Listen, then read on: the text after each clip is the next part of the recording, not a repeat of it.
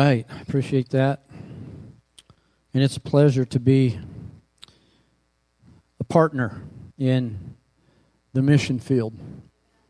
How can they hear unless there's a preacher to preach it? And how can they go unless they be sent? Amen. The Bible says, how lovely on the mountain are the feet of them who preach good news. So every preacher has pretty feet. That's what that means. We got really pretty feet.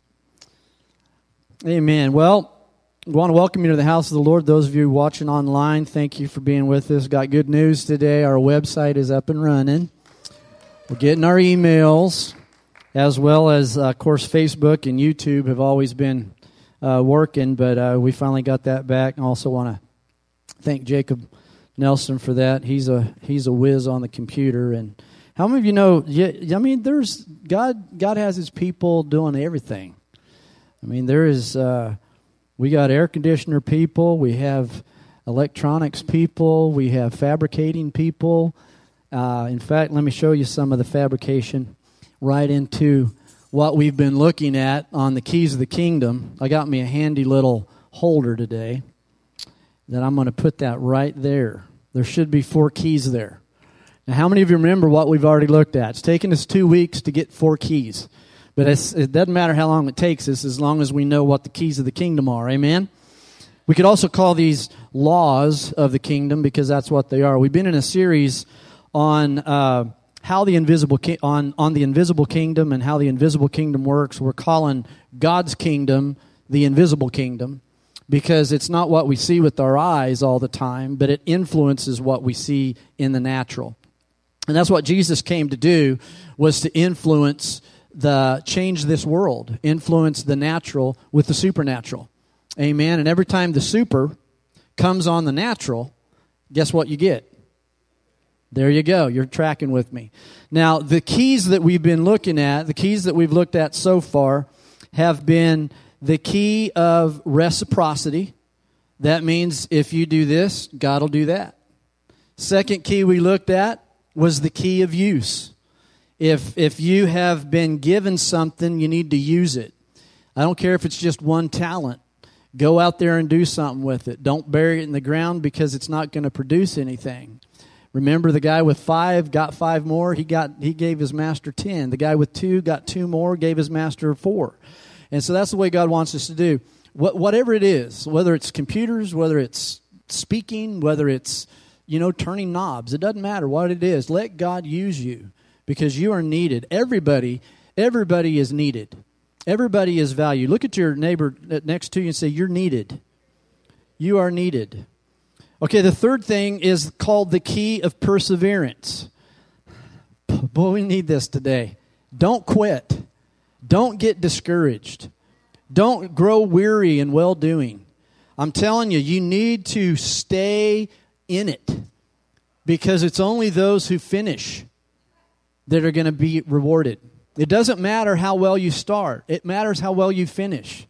I don't care if you can drive that ball off the tee and get it on the green. If it takes you 9 times to put that thing in there, you're a bad golfer. If you can't finish well, are you hearing what I'm saying? You got to finish well. Am I right? Am I right? Now, I don't know where that came from, but that was good. The next key I gave you last week was the key of responsibility. The key of responsibility. And I just want you to know that when God gives us something, we need to stay responsible. Be responsible. The Bible says this, and I just want to remind us of this. And this is something that's going on actually all over the nation. I don't know about the world, but it's going on all over the nation. Attendance in church is down. It is our responsibility. It is your responsibility to get into church. We can't do that. Nobody can do that for us except us. Amen? And I say that not as a rebuke. I'm just saying that it is our responsibility. The Bible says this, not to forsake the assembling of yourself together as the habit of some is. And especially as you see this day of the second coming nearing. I mean, churches should be more full at the end of time than ever. We don't have to come up with new and slick advertisement or new and slicker things to get people into the church. Because here's the thing. If you do slick stuff to get people into the church, you're going to have to keep doing slick stuff to get them back into the church. Because if that's what is bringing people into the church, that's what you got to use to keep them. I'm not that gifted. I'm not that talented. You know what I'm saying? Attendance should not be based off of what's happening at the church, but what's happening with us and Jesus. Amen. And sometimes, church, I want to just say this. I just want to bring you in on this. Sometimes it's not about you. Sometimes it's about the person sitting beside you or behind you or in front of you. Sometimes it's them seeing you here that encourages them, and that's the very thing they needed. And guess what happens if you're not here? They don't get encouraged because it's you. Amen. I just thought I'd let you know that. Amen. And now this week, I've also given you the same outline because we only got through one last week. That was the key of responsibility. So if you have today's outline and you don't have the key of responsibility filled in, go ahead and put that in there. Now we're going to look at the next key. And hold on just a second while I get my key ring changed out here.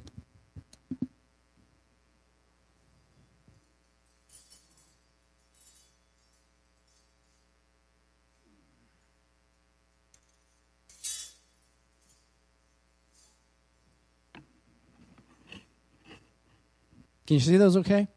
We got 5 keys up there. I know they're thin and they're kind of looking at one another there, but I want to talk to you now about the key of greatness. Everybody say greatness. Now we're going to look at these 2 passages of Scripture found in Matthew and found in Luke. We're not going to go there quite yet, but if you will, well, you can go there, but we're not going to read it quite yet. Go ahead and open up to Matthew 18 and then keep your spot and go to Luke chapter 22. And while you're turning there, I just want to say this. Everyone, everywhere, desires to be great in some way. Every one of you sitting here listening to me today, every one of you watching online, there is inside every one of us a desire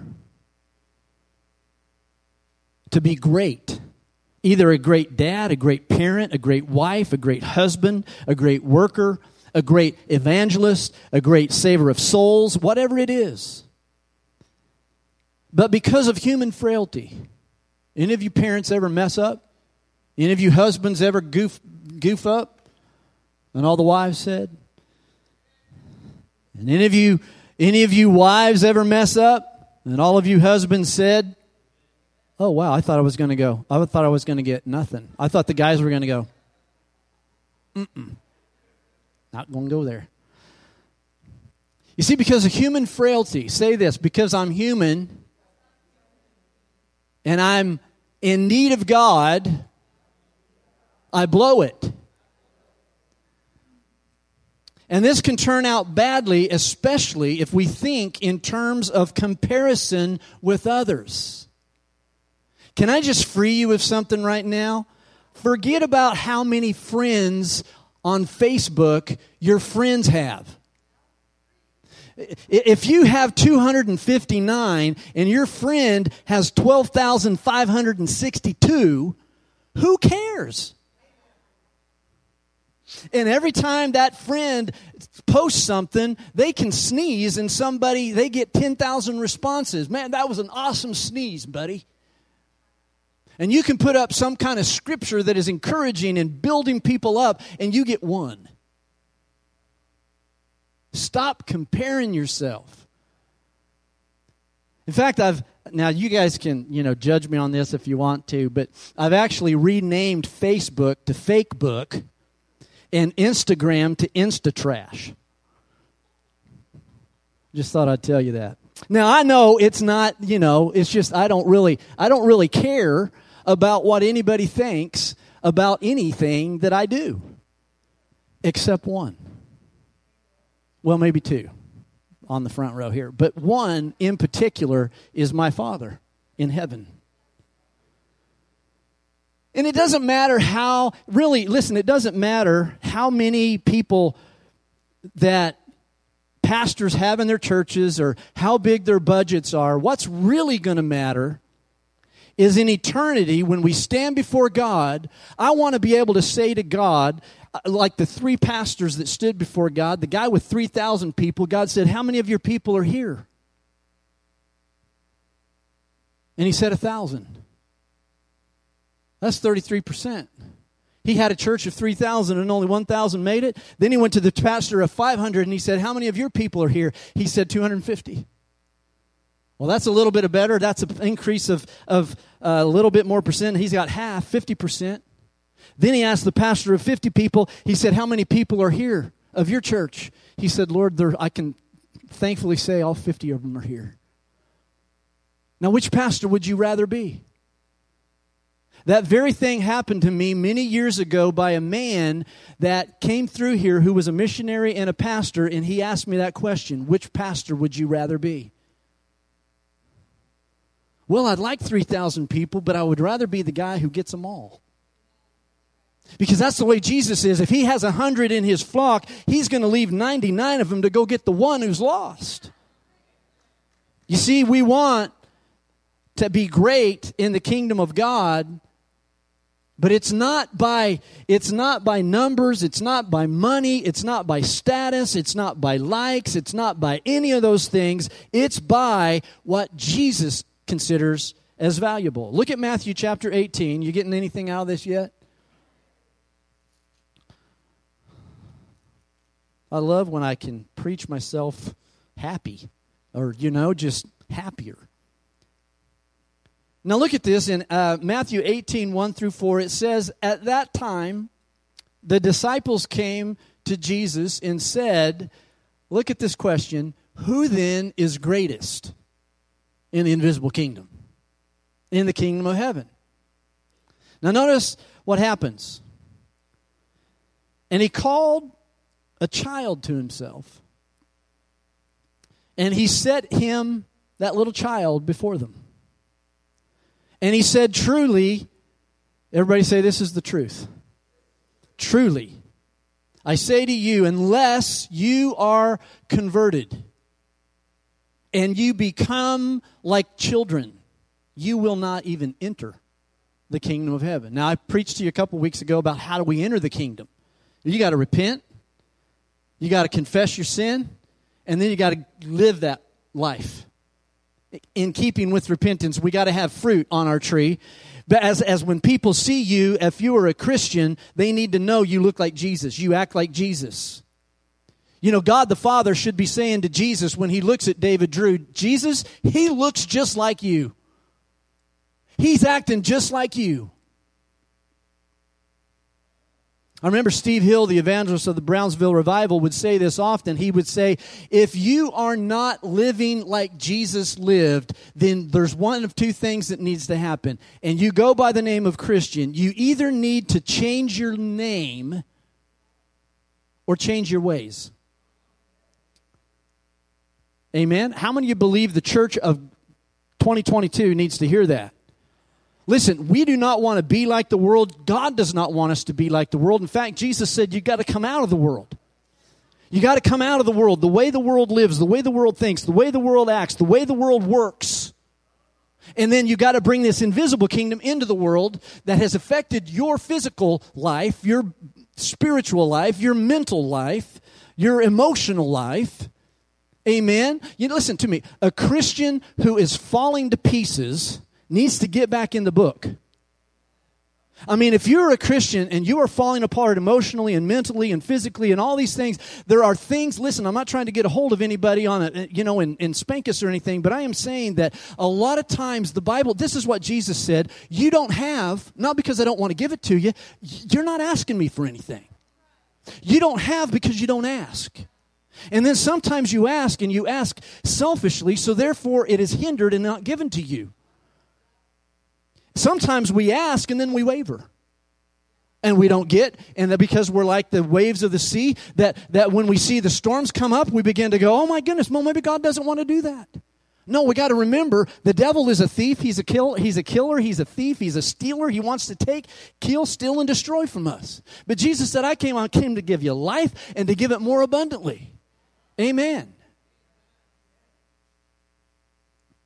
Look at Luke. Oh, wait. Got to finish it out. Whoever then humbles himself as this child is the greatest in the kingdom of God. The Bible says that the Lord is opposed to who? But He gives grace to who? The humble. Little kids are humble. Well, most of the time. You got to learn. They got to learn humility. But you understand what Jesus is saying. They trust. There's an honest trusting that they have from the very beginning. Now let's slip over to Luke 22. You getting where I'm heading with this? Look at Luke 22, verses 24 through 27.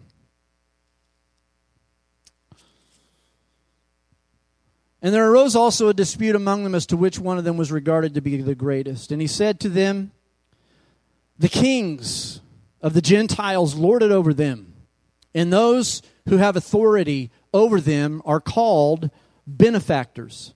But not so with you. Everybody say, we're not like the world. But let him who is the greatest among you become as the youngest, and the leader as the servant. For who is greater, the one who reclines at the table or the one who serves? Is it not the one who reclines at the table? But I am among you as the one who serves. Now, who is greater than Jesus among the disciples? Nobody. He's the leader. And yet the leader, the last act of humility that he performs is he takes up a basin full of water with a towel. And I want you to understand the mode of travel in those days was foot traffic and animal traffic. And animals, when they're trafficking, if you've ever ridden an animal, they leave behind little presents that you have to dodge. And if you don't dodge them and you go into them, they land on your traveling mode, your feet. So you can imagine, don't raise your hands on this, but how many of you already live with somebody, maybe you got a teenager in the house and their feet stink. Well, I'll guarantee you these dudes, their feet stunk. We're talking about a climate similar to Phoenix. In the desert, we're talking about dirt, we're talking about manure, we're talking about sweat, we're talking about on, and it goes. And Jesus literally took a basin, a water bowl, and he took and cleaned those dirty, filthy, odious, stinking disciples' feet. But yet, the disciples are still on last day. Who's the greatest? I remember a boxer who used to say that. I am the greatest. Until he wasn't. Until he got beat. You see, there will always be someone ahead of you. There will always be someone behind you. And that's the problem with comparison.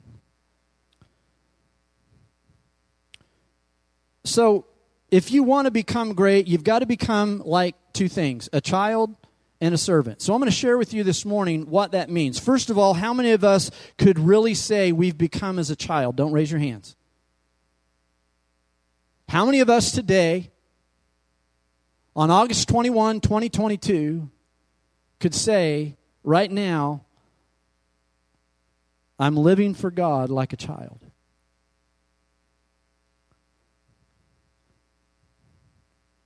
And people today, we can hear this and we don't quite grasp it.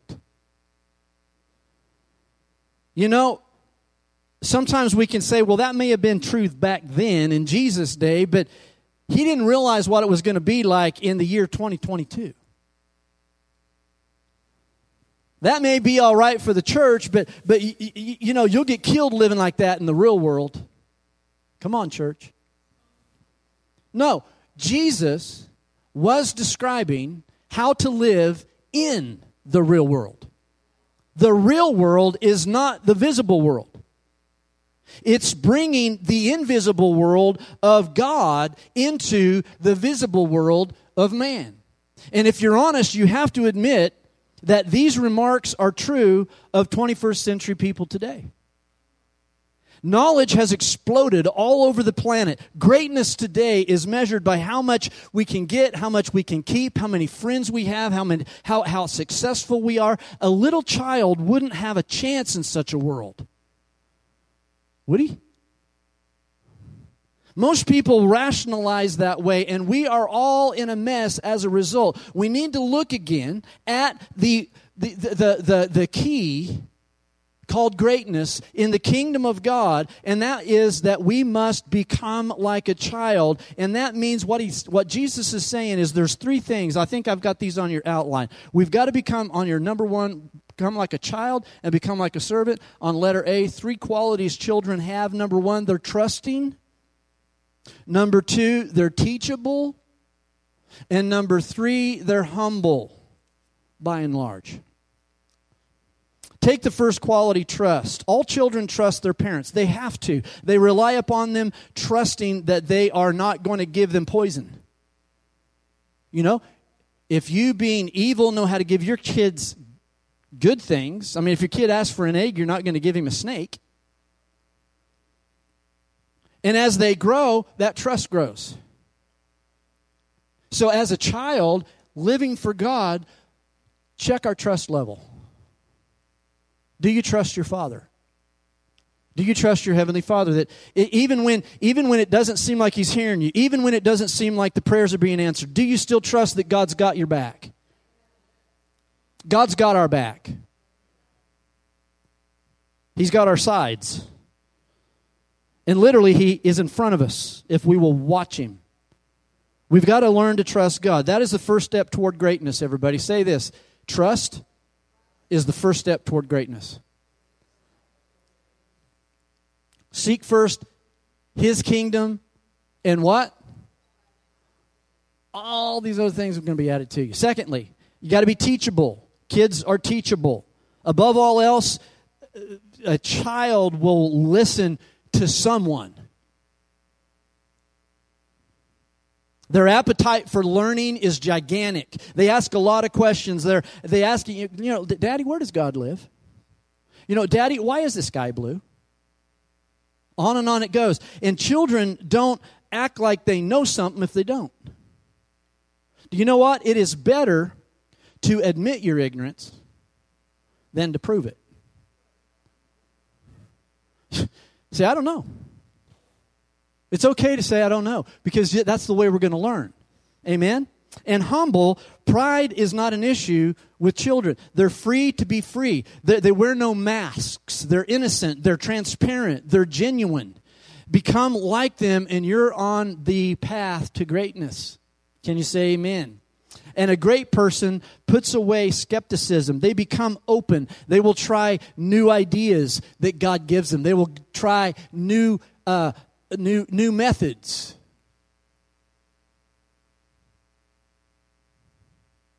You see, in our world, if someone hurts us, you just want to hurt them back. God said, pray for them. I said, no, Lord, I want to go kick them. And He's like, no, pray for them. But kicking them would make me feel better. He's like, no, it won't.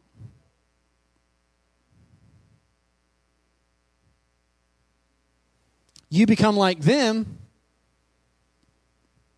if you act like them. And then the Father's going to go, you know what, Jesus? They're not acting like you. It's like, I know. He's a tough case right now. Do you know what? You don't have to be right all the time. Be able to learn from God.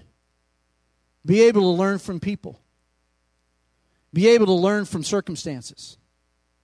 The second thing Jesus taught was that the secret to greatness is becoming a servant. Serving. We must become servants. It's so opposite to the way our society lives. What happens is society soon takes over teaches our kids that they need to be somebody. But Jesus said, be a child if you really want to be somebody. Servants, meanwhile, usually hate their position. They want to get to the place where they have servants. But Jesus said, become a servant if you want to be great. That makes us really ask, do I really want this? Do you know what Jesus would tell his disciples before he would choose? Do you know he would often do this? Remember the rich young ruler? Count the cost. Well, Lord, I've kept all the law from my birth up. And Jesus said, you know what? There's only one thing you lack. He was really impressed with him. He said, what you need to do, what I'm going to ask you to do. And God doesn't ask this of everybody. He asked the rich young ruler this. He said, what you need to do is go take everything you own, sell it, give it to the poor, and then come follow me. And the Bible said, it's sad, really. The Bible said that man walked away sad. He couldn't do it. He wouldn't do it. He could have done it. He chose not to do it because he was wealthy. We often overlook counting the cost.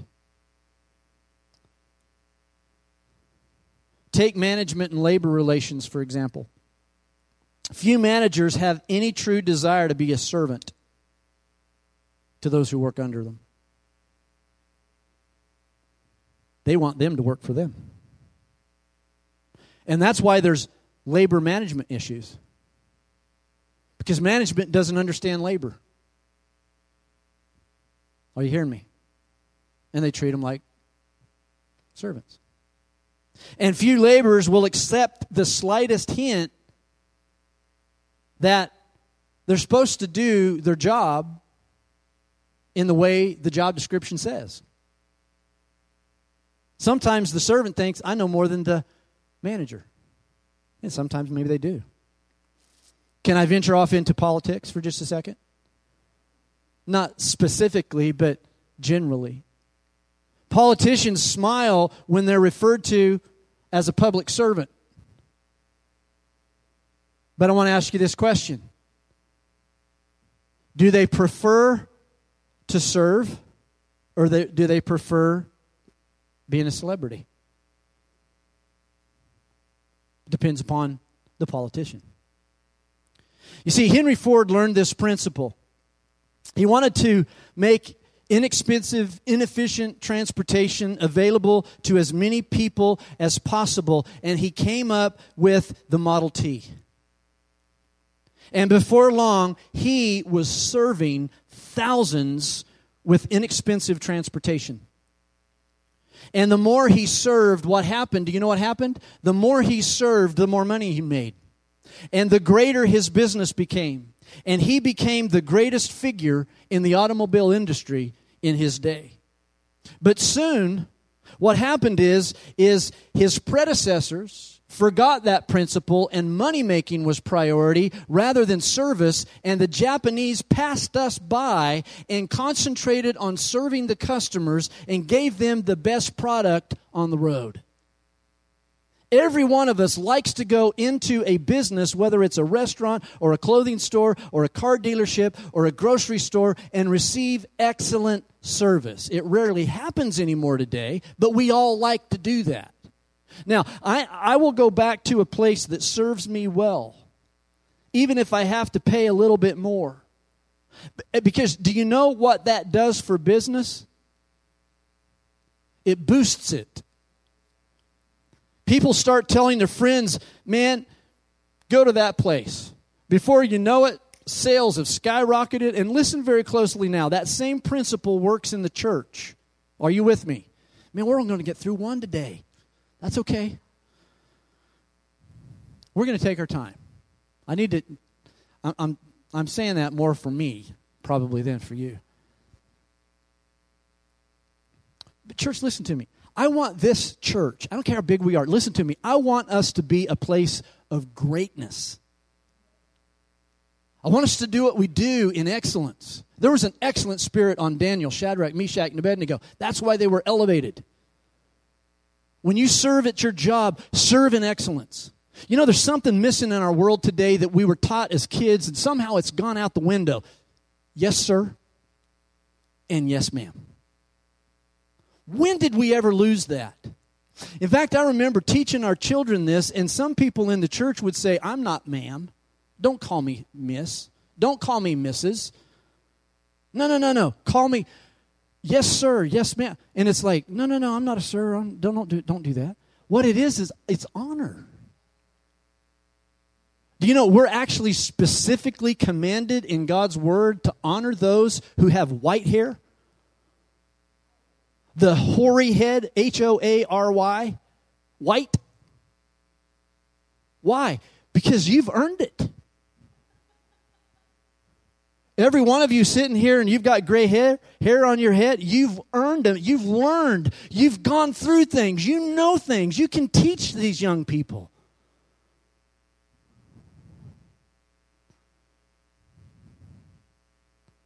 From the beginning of God's revelation to man,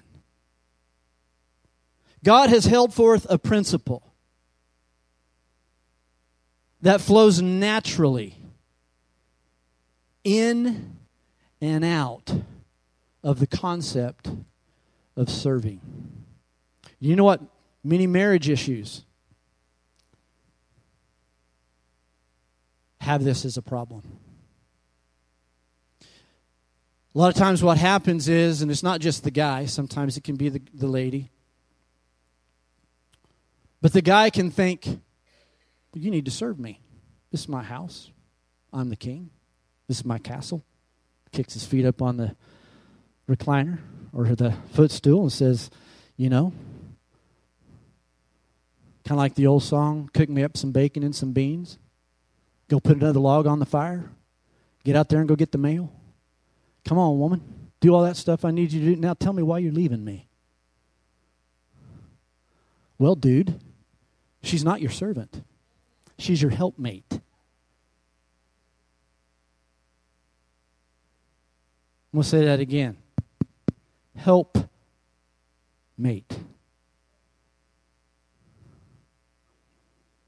Well, what are you saying, Pastor?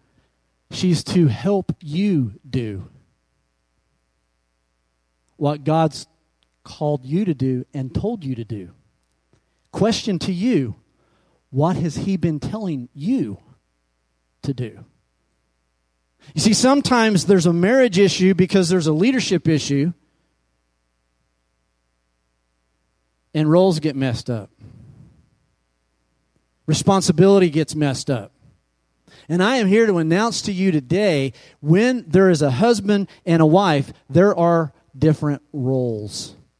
Those have not fallen out of the sky either, because God still has those roles. Do you know who the priest of the family is? Is it the woman, or is it the husband, or is it the wife? It's the husband. He's to be the priest. A priest, what a priest did, the priest isn't God. The priest is a mediator between God and man. Jesus is the high priest. He's a mediator between God the Father and sinful man. That means He comes before God for us. You know what the Bible says that Jesus is doing right now? Sitting at the right hand of the throne of the Father. Do you know what he does? He ever lives to make intercession for you and me. He's praying for me. Question to us guys, us husbands, us dads, are you praying for those under your charge? Need to pray for them every day. Need to pray for them every day. And ladies, listen to me. If you don't like what your husband's doing, you need to stop hammering on him, and you just need to talk to God.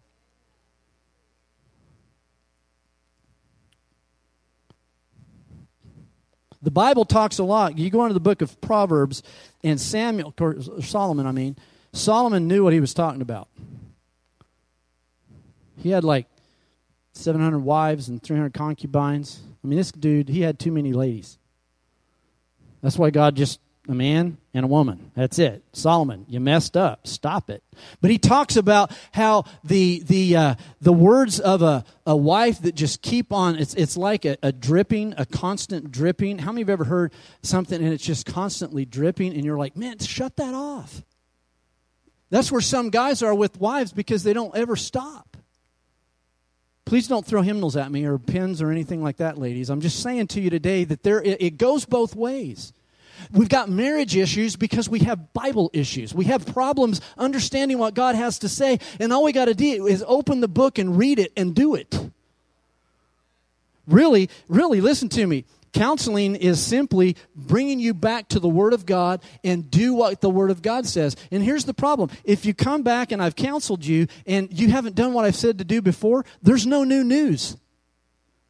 The new news is this. Have you done what I said to do? Well, I tried to do it, but it didn't work, so I stopped doing it. No, what you got to do is you got to get back in there. Persevere, man. Go in there and persevere. I can't tell you how many times when things don't work the way I want them to work, or when the pastorate doesn't go the way I want to, there's the temptation to just say, forget it all and let's just go fishing or something. But I don't have that luxury. God says, get in the book. You got problems? Get on your knees. Lord, I don't know what to do. Do you know that the kings of Israel were there before, and they would simply say, Lord, we don't know what to do, but our eyes are on you. Here's what the enemy's doing. I don't know what to do, but my eyes are on you. Let's call in the people and begin to pray. And so they begin to call the people in to begin to pray. Guys, if you don't know what to do, call your wife to pray. Call your children to pray. Get on your face, begin to pray. Begin to fast. Forget the meal. Say, you know what? Here's what's for supper tonight. This is what's for supper tonight. It's this and this. We're not eating tonight. We're going to fast tonight. You know what? You say, I don't know if I can fast. Just start with one meal. You say, fast the lunch on tomorrow's meal, and pray for America. Pray for the church. Pray for your family. Pray for your job. Pray for the leaders. Just one meal. Amen. So I don't know how to lose weight. Fast. Well, I'm going all over the place. I need to quit. But this key of greatness, God wants us to be great too. It's just not in the way we think.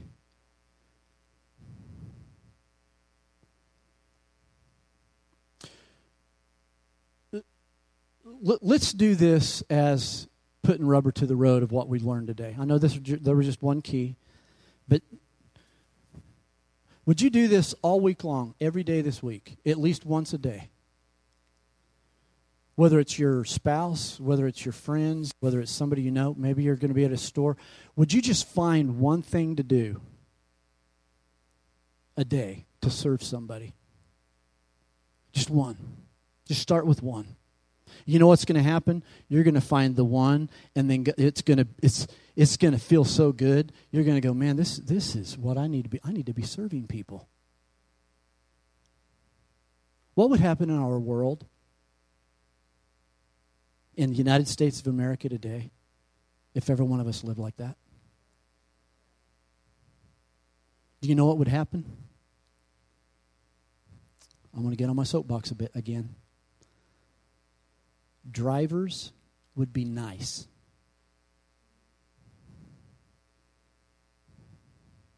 They wouldn't have to be first at the stoplight. They wouldn't have to be first to cut in front of you. They'd let you in.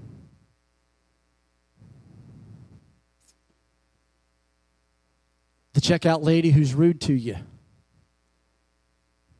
I'll guarantee you she's probably had 100 people be rude to her. And she's just looking for one. Even if she's rude to you,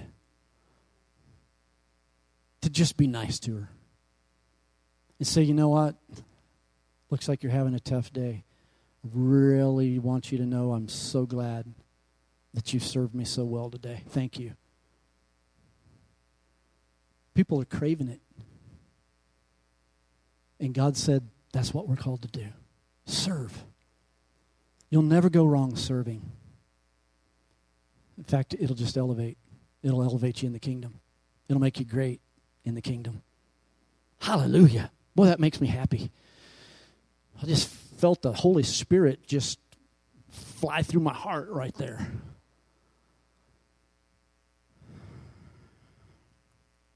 Lord, help us to serve. Serve our spouse, serve our kids, serve our family, serve our church, serve our world. Really serve. To pick up a basin and a bowl of water and a towel like you did, literally. How you literally did it. Let us do that, Lord, in a real way in our world today, we pray. In Jesus' name. And if that's your prayer, just say amen. Amen. Love you guys. God bless you. Appreciate your attention today. Come back next Sunday. It just keeps getting better and better. Amen. God bless you. You're dismissed. Have a great week.